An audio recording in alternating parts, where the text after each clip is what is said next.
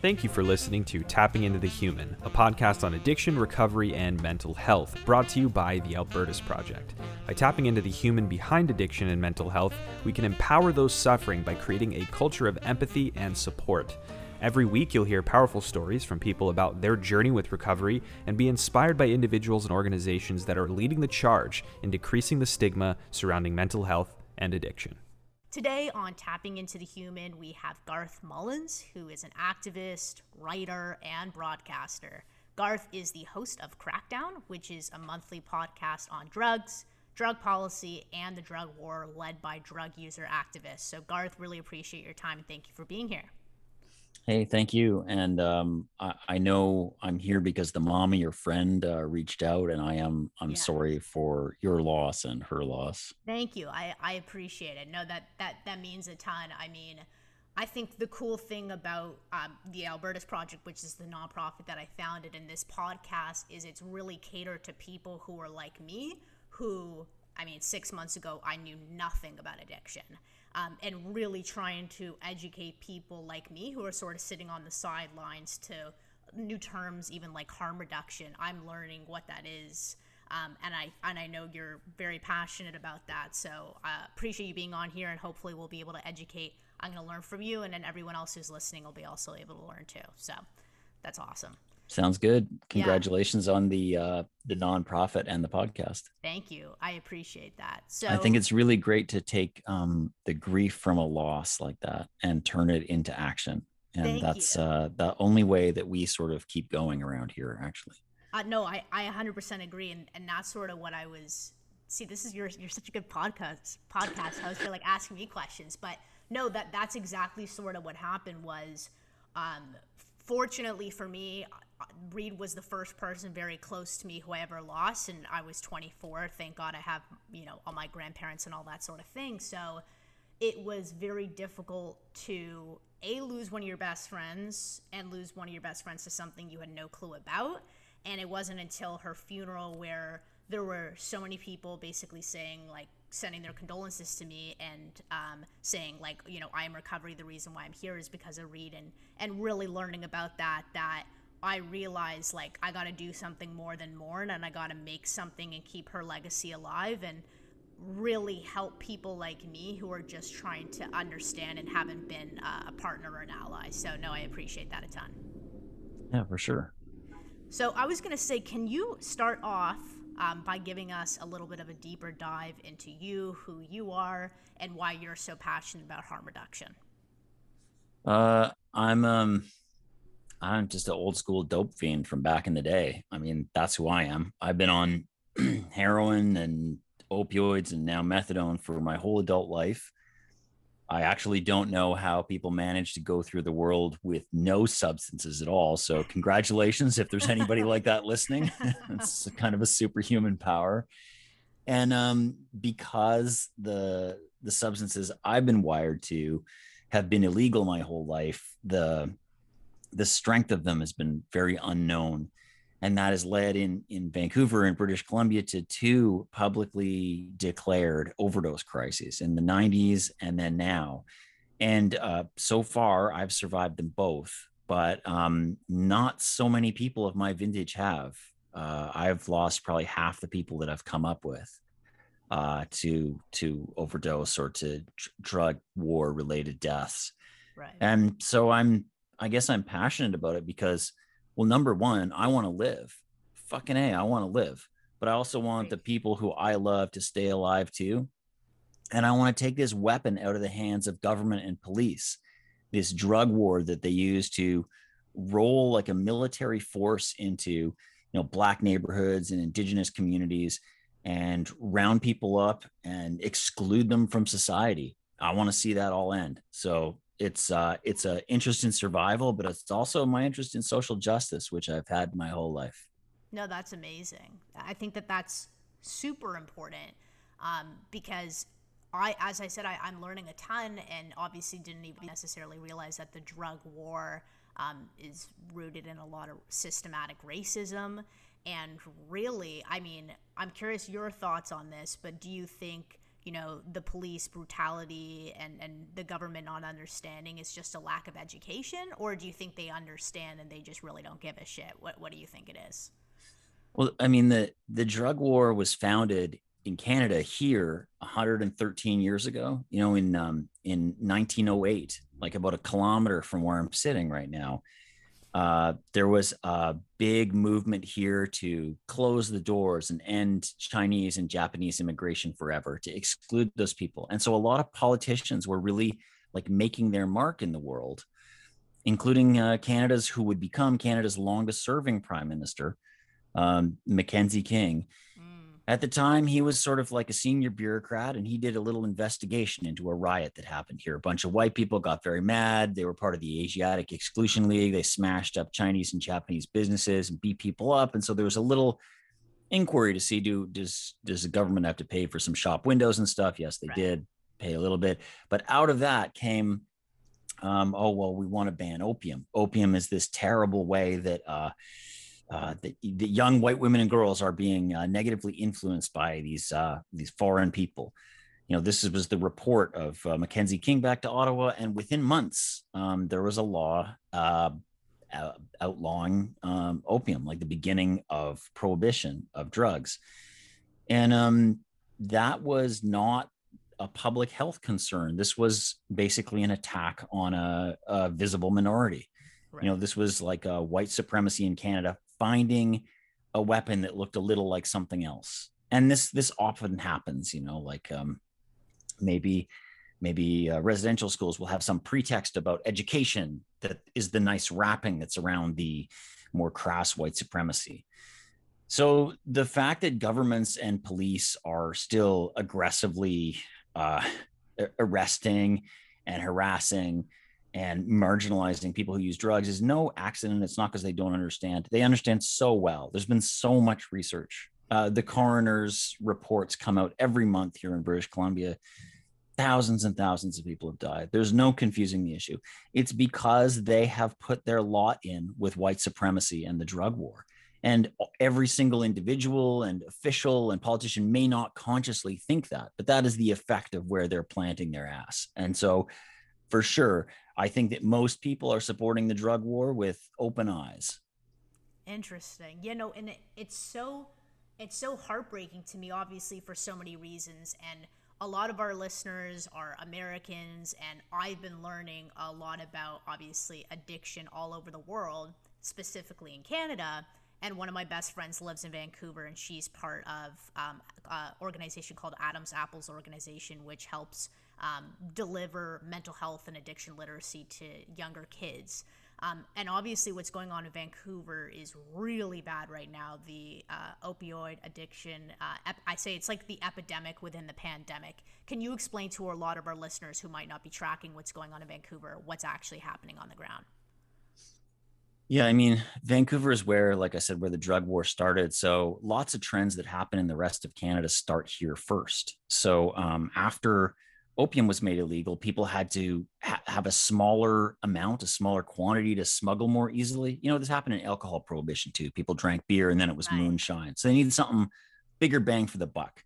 And so we very quickly got to heroin here, and then drug users needed a bigger bang for the buck also. So they started injecting. This stuff happened in Vancouver first and then went everywhere else in Canada. And so things never stand still. So you went from opium to heroin to injecting heroin. Then eventually after decades, it got stronger, smaller. We went to what they called China White, which was causing a lot of overdoses in the 90s, and then fentanyl now. And carfentanil and other things contaminating it. And fentanyl is all over Canada too. And so you're seeing overdose rates everywhere in the country and in the United States increase for the same reasons, because the drug supply under prohibition will just continue to get more and more contaminated and worse. So the same conditions are going to lead us to more and more deaths. Yeah, no, it really is so awful. And I don't think unless you're tied in with a loved one or you yourself are suffering, it's not something that you really just understand. And I think the whole point of this is to reach as many people as possible so they're cognizant and getting educated on what's going on. And you were also talking about like the strengths and all this sort of stuff. And one thing that I was reading about was an op-ed that you published a little while back in the Vancouver Sun, basically about how the city of Vancouver recently announced its intention to apply for like a federal waiver to basically not criminalize possession. And something that was interesting that I was reading about what you wrote was that the drug user community was only consulted after the most critical elements of the report actually went to Health Canada. And basically it resulted in the thresholds for possession being actually way too low. So what is the status of that initiative? Is there, was the city of Vancouver amenable to changing recommendations? What's the status of that? We've been fighting for decriminalization around here for a generation. So we've had detailed proposals to different levels of government for a long time. I'm part of the Vancouver Area Network of Drug Users, and we're pretty sharp on policy. We led the policy on safe injection sites, on needle distribution. So we've been ready for this for a long time. The city of Vancouver caught the idea and thought it was great, and we were very happy about that. And so we're like, great, let's sit down and diagram this new world together. And they said no and shut the door and met with the police, and the police wanted to have very low levels of drugs. Yeah, exactly. Because the police, they don't want to give up their power, right? So now we were forced to be in conflict with the city saying, look, this is our idea. You took it off us, and now you went and talked to the cops and messed up the idea. Let's unmess it up. So far, the city has not been willing to unmess it up, but we've been around longer than anybody else around that table. So the police chief is new, the mayor is new, all of the bureaucrats, the health people are new. We're fucking old. We've been here a long ass time. And so we know the fight goes on, and we've got the experience of previous fights to show us how to do it. So I imagine that we'll eventually get to some kind of compromise with them. I hope so. Good. Yeah, no, I hope so too. And you'll have to keep us posted on that. I think it's really neat that you guys are very much into lobbying government and changing legislation, because at the end of the day, that unfortunately is what, lobbies around what we're able to do. What else are you involved in right now? I saw you're a part of, as you just said, the Vancouver Area Network of Drug Users, and then the BC Association for People on Methadone. Can you talk about sort of either of those organizations? Yeah, VANDU, the Vancouver Area Network of Drug Users, worked with other organizations to do some civil disobedience recently. And we have learned from those past struggles, like around safe injection sites and around needle distribution, that you sometimes have to break the law first in order to get the officials to catch up. So, and that's what happened with safe injection sites in Canada. Were always opened illegally first. That's how we broke the ground eventually, back in the 90s and then in 2016 for the legal operation of safe injection sites in places all over Canada. So it was only 2016 when it became legal? Well, the long story is, in the 90s, we opened underground or illegal safe injection sites. Okay. And that eventually led to Insight, the safe injection site, the first one in North America. And then the Harper government hated that so much. There was 10 years of court conflict about it. And then the current overdose crisis started, officially in the eyes of public health officials in 2016. And so it was still illegal to open anything else other than Insight. And Insight was just a pilot project, right? So there's a half-hour lineup. People were using in the alleys and dying. So people like Sarah Blythe and Ann Livingston just took tents and put them in the alleys and said, well, they're illegal. They're not, there's no official permission or whatever. Come and get us. We're saving people's lives in here. How illegal is that? And so then eventually the various governments found a way to sort of legalize it and allow it, but it was the same thing, so we had to kind of in these two sort of tranches of law breaking, but it's that 2016 one that gave everybody else across the country a possibility to do it, I think. Wow. No, that's but I was going to say that VANDU is still doing the same thing right now with what we call safe supply. So this is the idea that the thing that's killing people is contaminated drugs. Mm-hmm. And there's a pharmaceutical regulated known version of just about every drug that people are doing that won't have this unknown, potentially deadly effect on you as soon as you do it. It's the quantity is known. It's like if you go into a bar and they serve you something and you don't know whether it's a pint of beer or a pint of tequila. You're going to want to know what that is before you knock it down in one. Right. So So we've been fighting for safe supply for some time now too.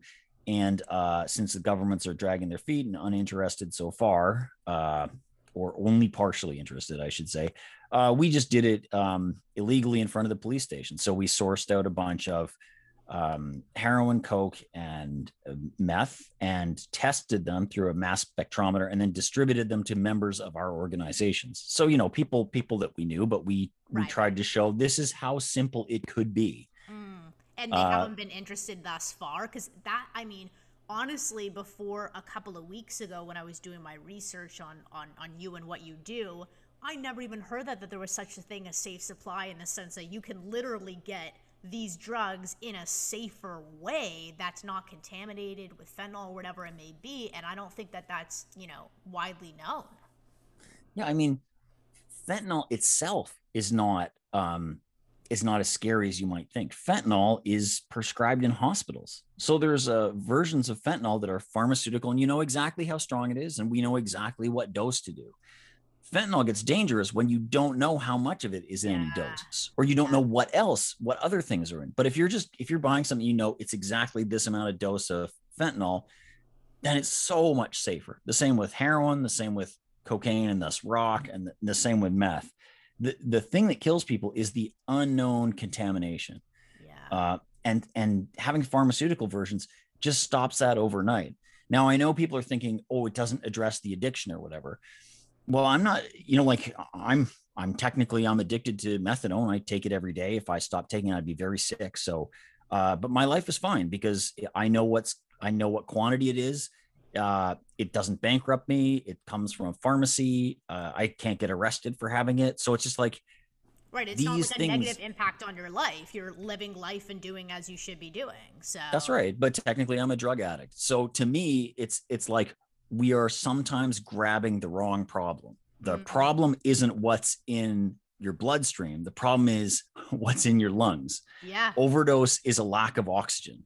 Yeah. And so if you have opioids in your bloodstream every day, like I do, maybe that's fine. If they're all regulated, if they're all known, if it's safe, if it's not bankrupting you or everybody else, then that's okay. The major negative aspects of being wired come from law, economy, society. They actually don't come from the molecule as much as people might think. So to me, the problem is that people are dying, not the problem is that people are wired. And if people want to work on the people are wired problem, to me, that's a downstream problem. We got to stop people from dying first. 100%. I am 110% with you.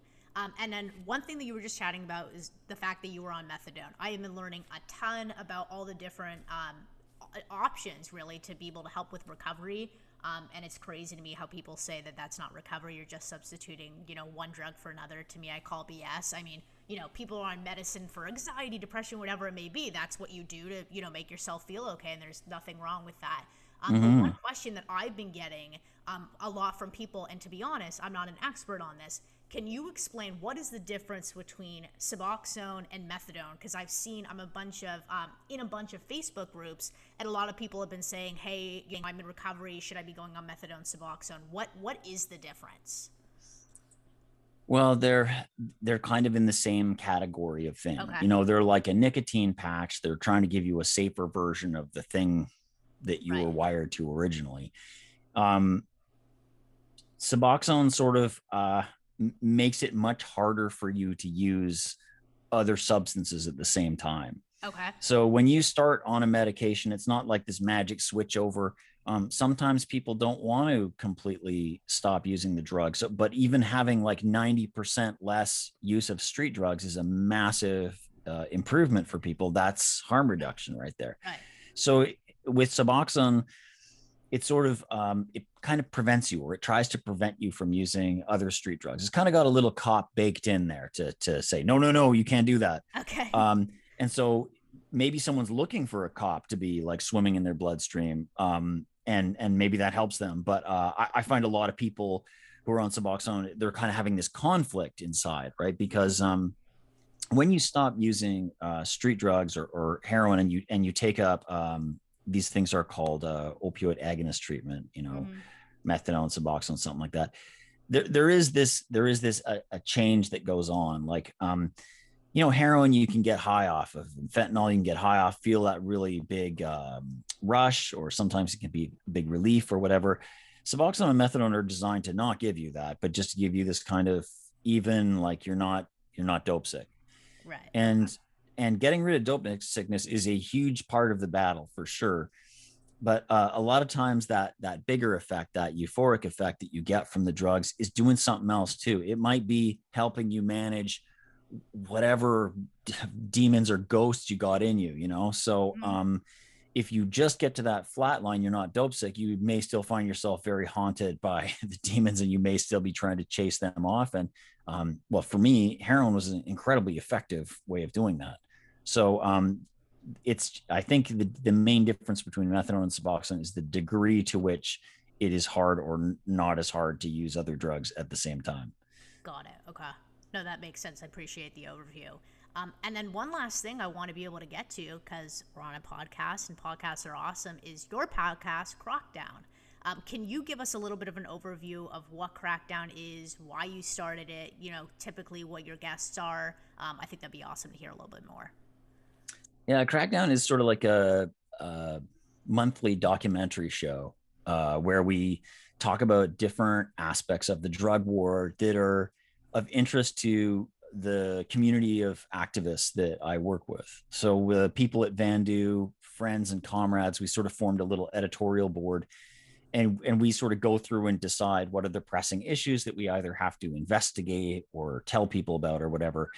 And so we just take those issue by issue, and we'll talk to people in the life, people who are experiencing the pains and harms of prohibition, and they have the sort of expert insider view on what's going on. And then we'll also talk to academics, because in some cases we've specifically asked people to go do a study on some aspect of life, and so we'll kind of compare those two things together. We've looked at different aspects of the drug war and different solutions. So, a couple of years ago, we went to Portugal and just looked at their model of decriminalization, talked to drug users there. We also went to Scotland to see the overdose crisis in Glasgow. It had some interesting similarities to what's going on in Vancouver, and also some interesting things we learned about what happens when benzodiazepines contaminate the illegal drug supply and the complexities there. So we took some of those learnings home. I guess the thing about the podcast is it's like, it is documentary. So everything's like a little bit of a movie or a little bit of a journey or something like that. Cool. And it's all rooted in activism and the community. That's amazing. What a cool overview. I was going to say, I started listening to it recently. I think it's awesome. So everyone, make sure you check out the Crackdown podcast too. Awesome, Garth. So I think we're just about done. I want to give you the opportunity. What's sort of your words of wisdom to leave our audience with?